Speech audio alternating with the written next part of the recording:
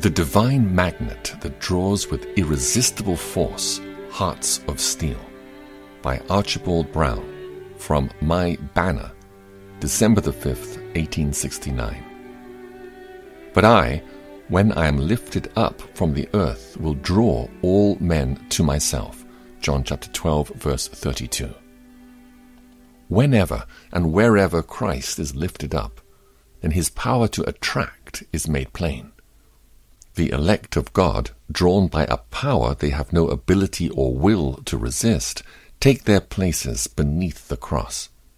The uplifting of Christ crucified is God's chosen means to draw to himself his elect, yet hidden people.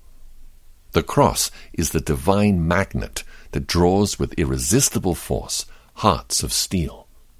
So mighty is its magnetic power that it attracts those on whom all other means have failed.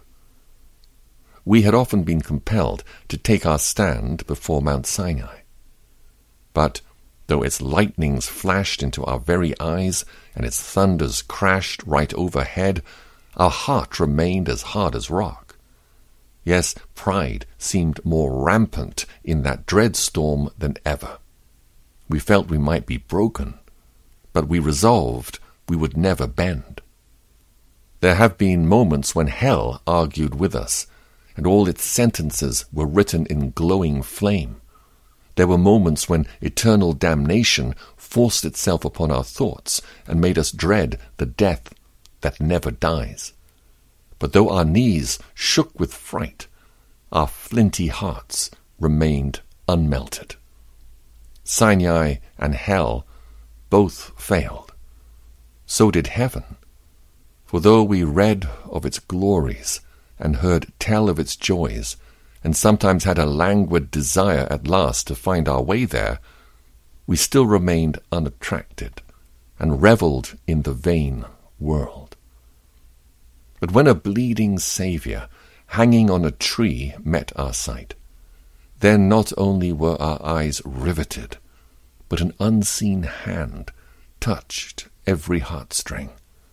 We looked and looked and looked again, and felt that as we looked, we were being drawn with silken cords nearer, yet nearer still, until we found ourselves as penitents at his blessed feet. Beautifully has John Newton described this sweet experience as his own. In evil long I took delight, unawed by shame or fear, until a new object struck my sight and stopped my wild career. I saw one hanging on a tree in agonies and blood. He fixed his languid eyes on me as near his cross I stood. Sure, never till my dying breath can I forget that look. It seemed to charge me with his death, though not a word he spoke. A second look he gave, which said, I freely all forgive. This blood is for your ransom paid.